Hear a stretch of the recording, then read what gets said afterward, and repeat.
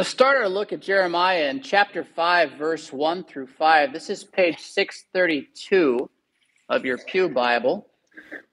It's not the most common text in the book. There are quite a few famous texts in the book of Jeremiah. It's a huge book. It's a very difficult read if you just try to go cover to cover. And part of that is a little need for the history of what's going on around it. We're going to try to touch on that. But we're going to start here in this place where, even though knowing the history would help you know what's going on then, I don't think it's so far away from where we are now.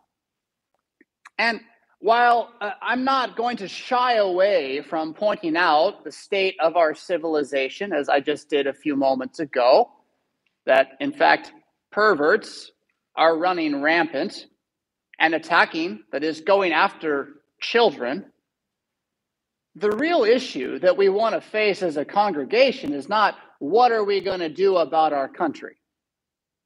The real issue is what are we going to do about our church. And when I say our church, I do mean St. Paul, but I also mean the Lutheran Church Missouri Synod. And I also mean the Lutheran Church as a general idea in the world. And I also mean the Christian church as God's church in the world, which includes Baptists and Roman Catholics and the Eastern Orthodox and even some Pentecostals who believe that Jesus Christ is risen, for Christ has died, Christ is risen, Christ will come again. If you look at the state of the church in all of those circles I just mentioned, there's no question that we're not what we were. No question.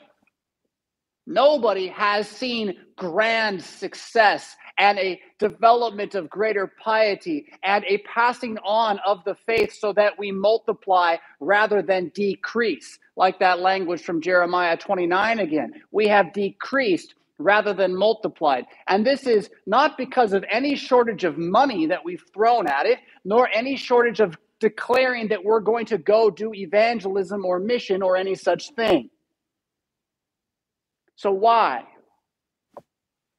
And Jeremiah 5 is the only answer. I mean, there's more in the Bible, but it's always this answer. It's always this answer. Jeremiah 5:1 says this: "Run to and fro through the streets of Jerusalem. Look and take note.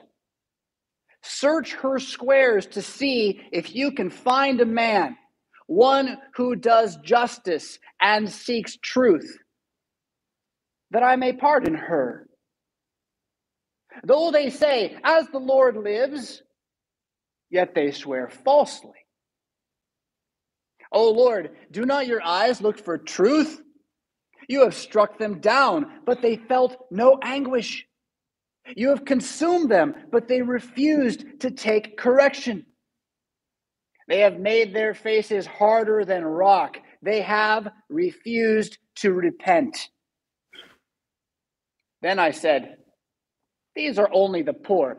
They have no sense, for they do not know the way of the Lord, the justice of their God. I will go to the great and speak to them, for they will know the way of the Lord, the justice of their God."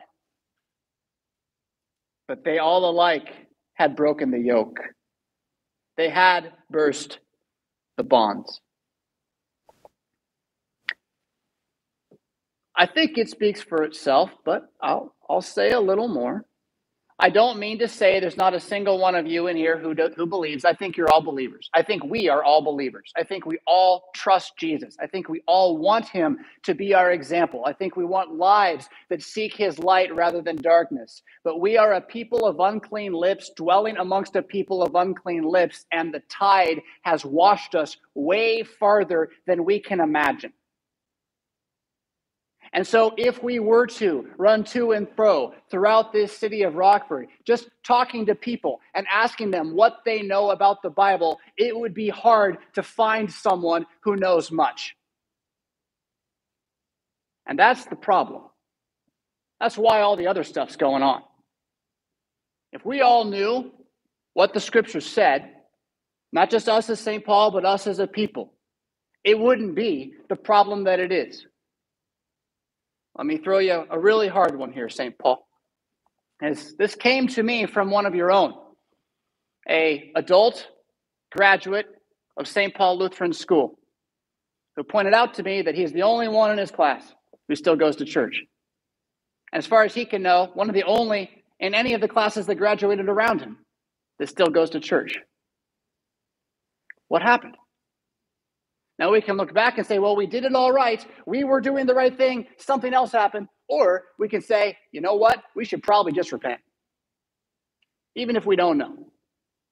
We should probably just recognize that we have been too duped by this present age into thinking something about this present age is good when it is evil. And as a result, our children have not cared about our faith.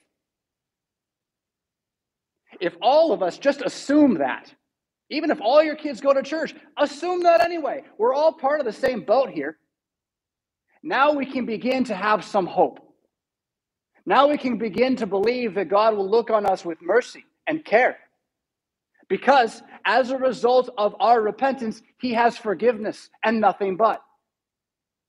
But when we look upon his judgment on us and we say, well, it wasn't me. Well, all we got is what Jeremiah has to give to Jerusalem, which is harsher and harsher words. Chapter 5, that part I just read, is in the first major section of the book.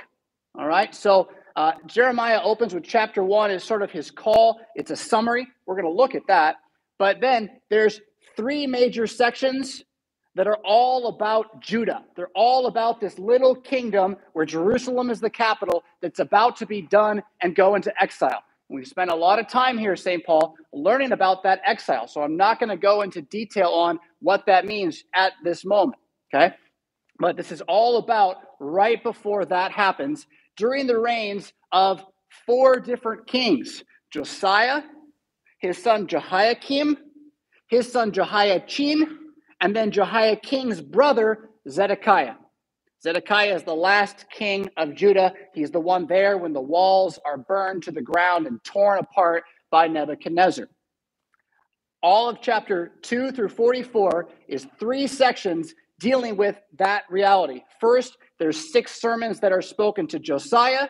Then there are special predictions about Babylon and its destructive power, into which he shoves predictions about the Messiah and his saving power. And then finally, chapter 34 through 44, there are predictions dealing with Zedekiah and Jehoiachin specifically.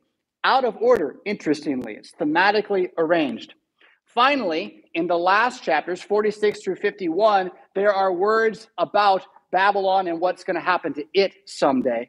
And then the last chapter, 52, is a historical epilogue. All right, so if you didn't catch all that, that's all fine. Chapter 5, though, again, is in that first section. That's the preaching that's given to Judah about the impending judgment that will come while Josiah is king. All right, I'm going to remind you about Josiah in just a minute, but first, let's just look at his name. Go to chapter 1. This is page 627 in your Pew Bible, and I'm going to read all these names as they show up in verses 1 through 3, where it gives you the whole history of the book. Everything that's going to happen around these prophecies is kind of detailed here in short. You would need to go to Kings and Chronicles to find all this information, and I'll try to give us a little bit of it here in just a moment. And it says, the words of Jeremiah, that's our prophet, the son of Hilkiah. We don't really know who he is, but we do know he's, what it says next, one of the priests who were in Anathoth in the land of Benjamin. Remember how the priests in Israel were given their own cities? So they all lived in these special cities planted throughout the land. And then from time to time, they'd be called to Jerusalem to serve at the temple. And then they would go back to their cities where they lived. So he was from this city called Anathoth. And as the son of a priest, that means not only is he a prophet, he's not automatically that. That's a special call. But he is a priest. Right, so Jeremiah is a priest. So the words of Jeremiah, to whom, verse 2, the word of Jesus, the word of the Lord came in the days of Josiah, the son of Ammon, king of Judah, in the 13th year of his reign. It also came in the days of Jehoiakim, the son of Josiah, king of Judah, and until the end of the 11th year of Zedekiah, the son of Josiah, king of Judah, until the captivity of Jerusalem in the 5th month. Now, all right. You might remember Jehoiakim. We called that guy J1 way back. You remember that? Okay, and then his son Jehoiachin, J2. And so again, Josiah, Jehoiakim, Jehoiachin, and then the uncle, Zedekiah, is the reigning kings at the very end of Jerusalem and Judah's life. Josiah is, however, one of the best kings that Jerusalem ever had. As the grandson of Manasseh, the worst king who Jerusalem ever had, at least according to what he achieved, because during his lifetime, God said, because of what you did, I'm going to destroy the city, and no matter what happens next, no matter how much they repent, I'm still going to destroy the city. Josiah makes that stay away for a while. By his repentance, by his seeking of the word of God, the destruction is held off, even though it's inevitably going to come. Josiah is the one who, he begins reigning very young, but he immediately seeks Jesus. He begins to tear down the high places and remove the statuary of the idols. And after he's been doing that for years, while they're cleaning the temple, they're remodeling some stuff back in a dusty corner, one of the priests finds this old book, an old scroll, and he opens it and he reads it, and his eyes get all big. He's like, oh my goodness, it's Moses. We haven't seen this in a generation, because they had actually lost Genesis, Exodus, Leviticus, Numbers, and Deuteronomy. They had lost it. They had not read it. They didn't even know it was there. And he runs to Josiah with this, and he begins to read it to him. And Josiah rends his garments and says, we need to repent, and we need to put this back in order. And then he does. And the people do it with him. There's a massive reformation. The entire country is transformed to take care of the festivals in a better way, it says, than even in the days of Solomon. It's against that chapter 5 is spoken, though. You see this? So Josiah is trying with all his heart. He's faithful. He believes it. There's faithful people. They believe it. But the whole is just lips. It's just words. And their hearts are far, far from him. So Josiah, he goes to rest with his fathers. He dies a peaceful death. His son Jehoiakim immediately begins putting into practice the ways of Manasseh again. And probably because he was weak. Probably because the people wanted it and he just gave them what they wanted. And it isn't but a few years before the king of Babylon has come down and has made him a vassal. That is, he has told him that I will destroy you unless you serve me. And Jehoiakim's like, sure, I'll serve you. Here's some gold. Yes, you can take the best of my people. Have you seen this young man, Daniel? He's fantastically smart. You should put him in school. Take him with you. And off Nebuchadnezzar goes with a first round of exile captives and a bunch of the money out of the temple.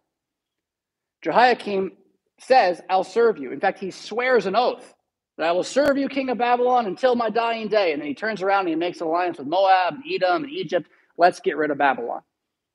Now, there's a little bit of a question as to how and when he dies, but what happens is this rebellion is taking place, and he does die as the king of Babylon is coming down to take the city again, so that his son, who's but a young boy, Jehoiachin, that's J2, right? He becomes king right as he's got to face Babylon attacking him. And he basically just submits. He's like, no problem, I submit. And he is then taken captive himself back to Babylon with his uncle, Zedekiah, put on the throne by Nebuchadnezzar, swearing oaths of fealty and all these many things. Then Zedekiah, thinking highly of himself, will rebel a little while later. And at that point, Nebuchadnezzar is done with the whole thing. And he comes down and he levels the city. He tears down the temple. He raises the fields so that basically Judah becomes a wasteland. A place where there's nothing but shepherds and nothing but shepherds for many, many years, at least 70 years, until Jerusalem is rebuilt again under Nehemiah and Ezra at the word of Cyrus, king of Persia. Babylon has to fall for all of that even to take place. So there's the story of it all, right? And now, what I want us to do again is put ourselves somewhere in this story, not so much as America, the great empire that loved God, because I'm not sure we ever were, but as the Christian church. The Christian church that trusts that nations are going to rise and fall, but we are going to endure forever because the word of the Lord, the word of our God endures forever. Because our baptisms are baptisms into the death of Christ, which means we will rise from the dead on the last day, which means we can let this life fall away and leave it. We don't need it. We can stand strong and confess against all liars and all perjurers and all perverts what the truth of God is without fear. We can know for certain that our faith is so wonderful that we would rather have our children believe it than be wealthy. That's who we are. But we're watching an American Christianity, at the very least, that doesn't believe that. Not firmly, not strongly, not enough to repent. Enough to vote Republican, maybe, but not enough to repent. And see, that's the problem. Again, vote if you want to. It's kind of your duty. Vote for who you think is right. Pro-life's a good thing. But don't for a minute think that that's our problem. Our problem is that we think we can do it. Our problem is that we think the church is built on us. And we've lost, in the midst of that, a deep love for Scripture. Now, I'm going to tell a little story here. I don't mean to call anybody out whatsoever other than myself. There was a point in my life a couple years ago where I realized that I knew more about the history of J.R.R. Tolkien's Lord of the Rings than I knew about 1st and 2nd Kings. And I am ashamed. I am ashamed that that ever happened. I never even knew. I never thought twice about it. It was just life. I was a Christian. I was a preacher. You heard me. I was here with you. But somehow, what was unnecessary had become greater than what was necessary. And again, that's our issue. That's what we need to repent of. That's what, as soon as we just acknowledge it, God's already here with all the mercy in the world saying, don't worry, I got you. Little St. Paul Church, you're an ark. You're an ark in the flood. Call all the animals in and shut the door and trust in me. I'll see you through. You'll land on the other side safe and sound. And not just you, St. Paul, but the whole Christian church on earth. Will we put our money, no, I don't mean money, our hearts on that? Yeah. And that's what Jeremiah is in the Bible to call us to in every age. In every age. Especially this one, I think it might seem. All right, so with that in mind, what I want to do here is, look at chapter 1, which is going to give us a total overview of all the message of Jeremiah again. Some of these themes I've already talked about are going to come back, but it's going to at least give you some introduction to his flavor.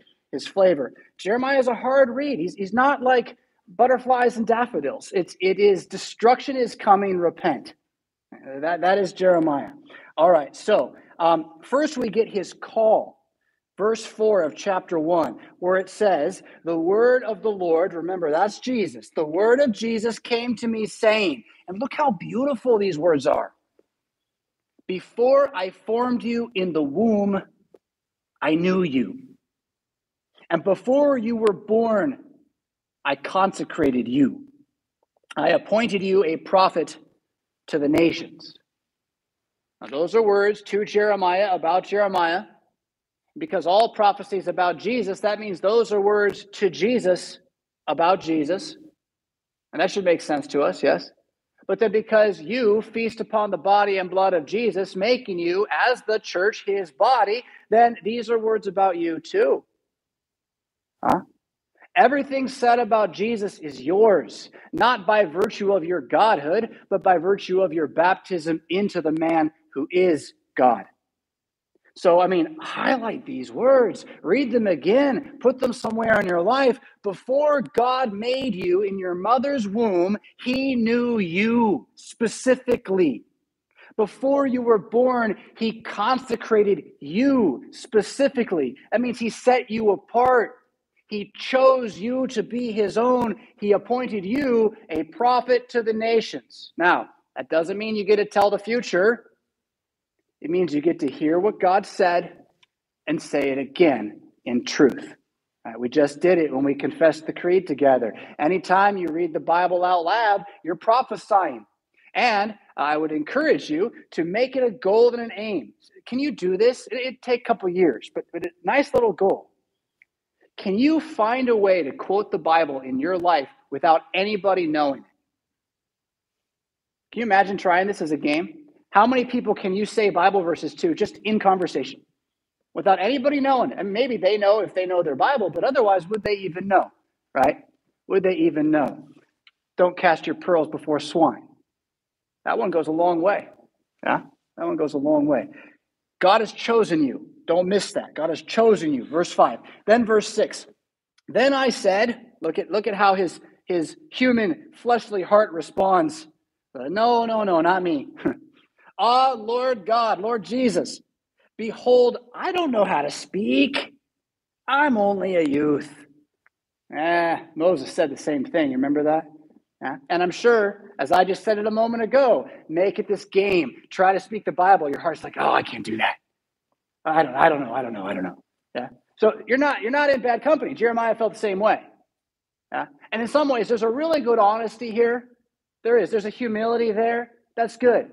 But it's a fleshly humility that we want to repent of because it's turning itself against what God says. God says, I call you out of darkness into light that you might give an answer for the hope that is within you. And we go, I don't know if I can do that. Yes, you can. Because he set you apart before you were born to do just that. He did. And he brought you to this church at this time so that this congregation can be a voice in the wilderness of this age. So that we can speak to those around us hope and truth. So that they can come out of darkness into the same light. And because of that promise, not because of what we're going to do, because of that promise, you can be assured that we're going to sail through this age like those in an ark. And honestly, any Christian church can say that about themselves. Why we don't? Well, again, that's what we got to repent of. Like literally, that's what we got to repent of. We should be saying this. We should be certain that no matter how bad the fire gets, we're going to lift up our heads and not wallow in the muck with all those who have no hope. Huh? So God says back to him, verse 7, Jesus said to me, do not say I am only a youth, for to all whom I send you, you shall go, and whatever I command you, you shall speak. Do not be afraid of them, for I am with you to deliver you, declares the Lord. I mean, Jeremiah is never going to be liked by just about anybody in Jerusalem because he keeps telling them how bad it's going to get if they don't repent. By the end of this entire story, he's not only been put in prison, he's also been taken out of prison and thrown down into a well where he sinks like up to his chest or his neck in the muck at the bottom of the well. And they throw a piece of bread down to him every single day, and he has to stay there for days. I'm sure at that point, he was not really feeling like these words came true. I am with you to deliver you. And yet, somebody amongst the king's council went to the king and said, I want Jeremiah out. And the king listened. God was with him to deliver him. And Jeremiah did speak what he needed to speak. In fact, he found, we won't look directly at this text, but it's in another place in the book. He found that when he tried not to, that the word of God was like a fire in his stomach. He couldn't hold it in. He had to say it. Yeah. And I guarantee you that as you read the Bible, as you pray the Psalms, as you imbibe the wisdom of Solomon, that's going to be who you are.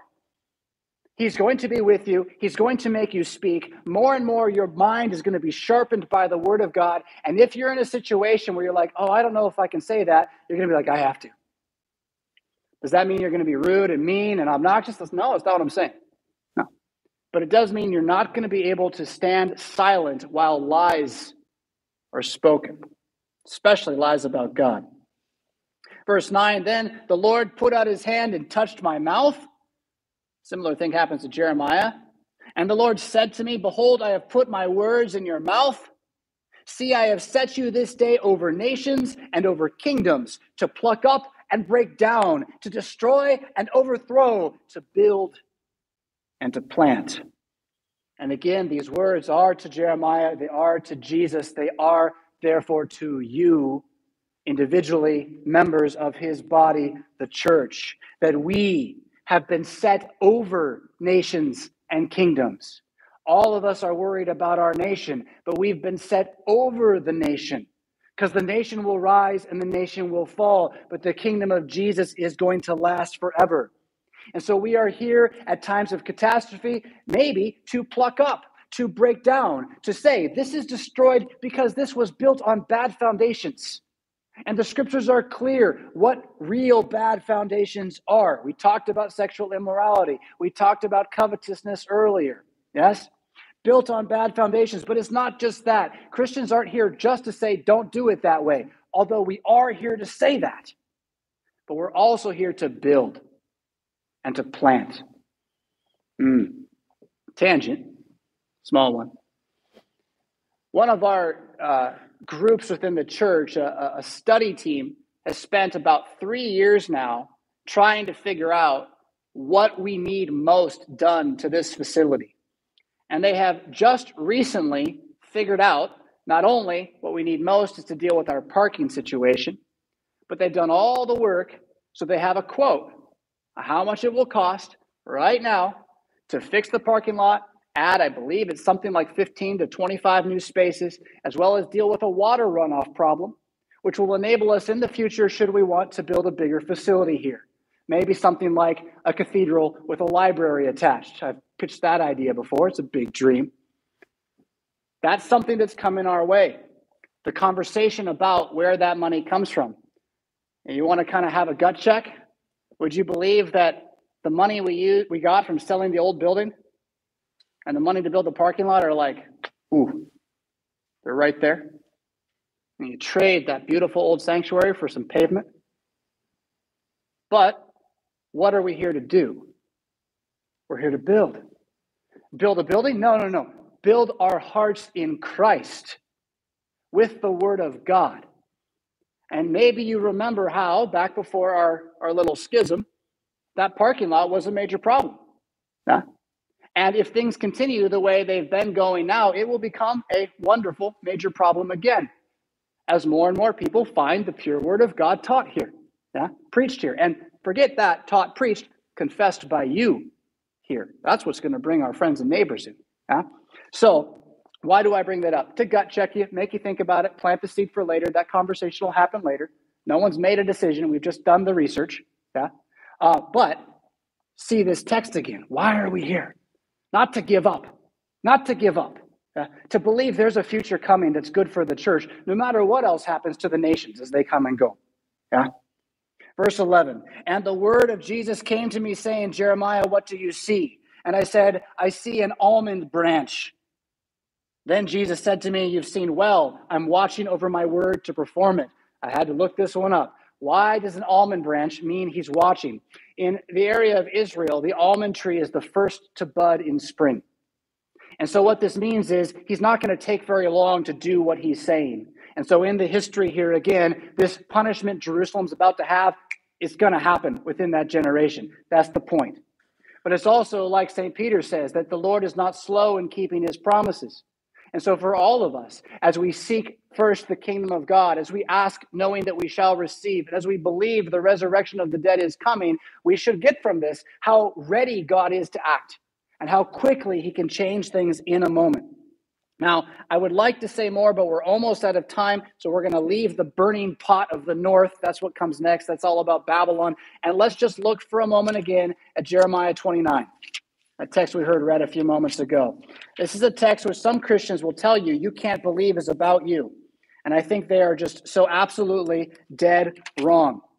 I don't like the way it's laid out in my Bible for me to look at real fast, so I'm going to go here, but it is on page 656 in your Pew Bible. They'll tell you you can't believe this because it's about the exiles of Jerusalem in Judah. What they don't seem to realize is the exiles of Jerusalem in Judah were Christians before Christ came. And that it's ultimately about Christ, not about them, like I've said several times now. And since it's about Christ, therefore it's about you because you're a Christian. The church in every time and every place has the same king, the same Lord, the same hope, and the same commission, which is to cling fast to his word, to deny what the false prophets say, and to trust in passing that word on generation by generation. And so these verses, beginning at verse 5, what he says to us, I want us as St. Paul to be a place where we believe this is about us. What are we to do? What are we to be about? Build houses and live in them. You don't have to build a new one, but live in your house. That's a good work. It's a good work to live in your house.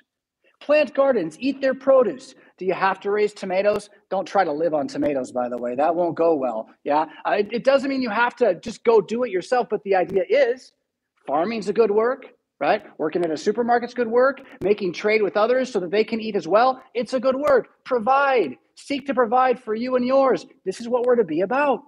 Take wives, have sons and daughters. Take wives for your sons. Give your daughters in marriage that they may bear sons and daughters. Multiply there and do not decrease.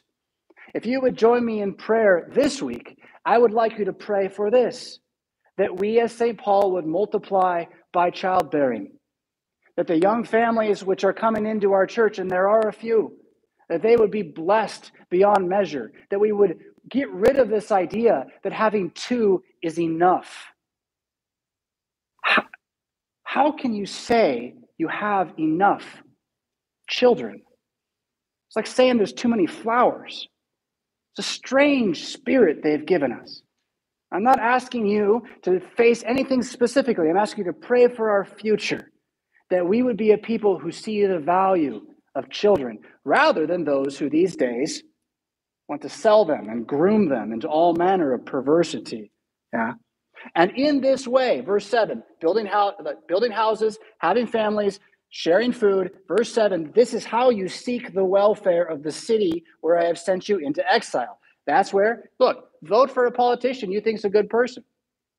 Go get involved in a school board meeting, for goodness sakes. Talk to the police officers and support them. Certainly pray for them. Man, their lives are tough right now, right? Seek the welfare of the city in which you dwell. Pray to the Lord on its behalf. That's more important than anything you could actually do, right? Because in its welfare, you will find this welfare.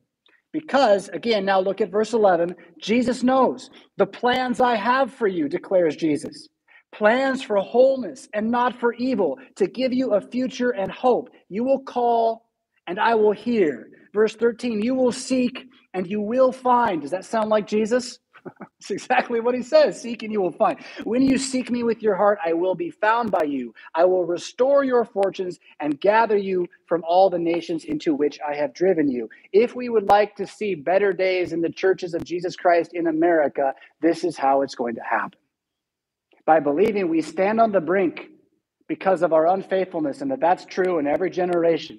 But that seeking repentance, knowing we deserve it, and saying, Jesus, you're the only way. Make my house a faithful house. As for me and mine, we shall serve the Christ. When that happens, as that happens, because God chose you to have that happen, because he put his word in your lips and in your heart, because he's making you by the Holy Spirit to believe these things, it is going to bear fruit, and you will see survival. More than that, you will see thriving. You will see thriving. I've had to wrestle with this idea about, what would it be like to be a pastor if gas goes to $10? What about 15? Because you know what's going to happen with that. The food supply is going to have a lot of trouble. So what are we going to do when those things happen? I've had to wrestle with this, but I've come to this conclusion above all others. The church will be better off if it happens because God let it happen so that the church could be better off. Because that's the way it always is.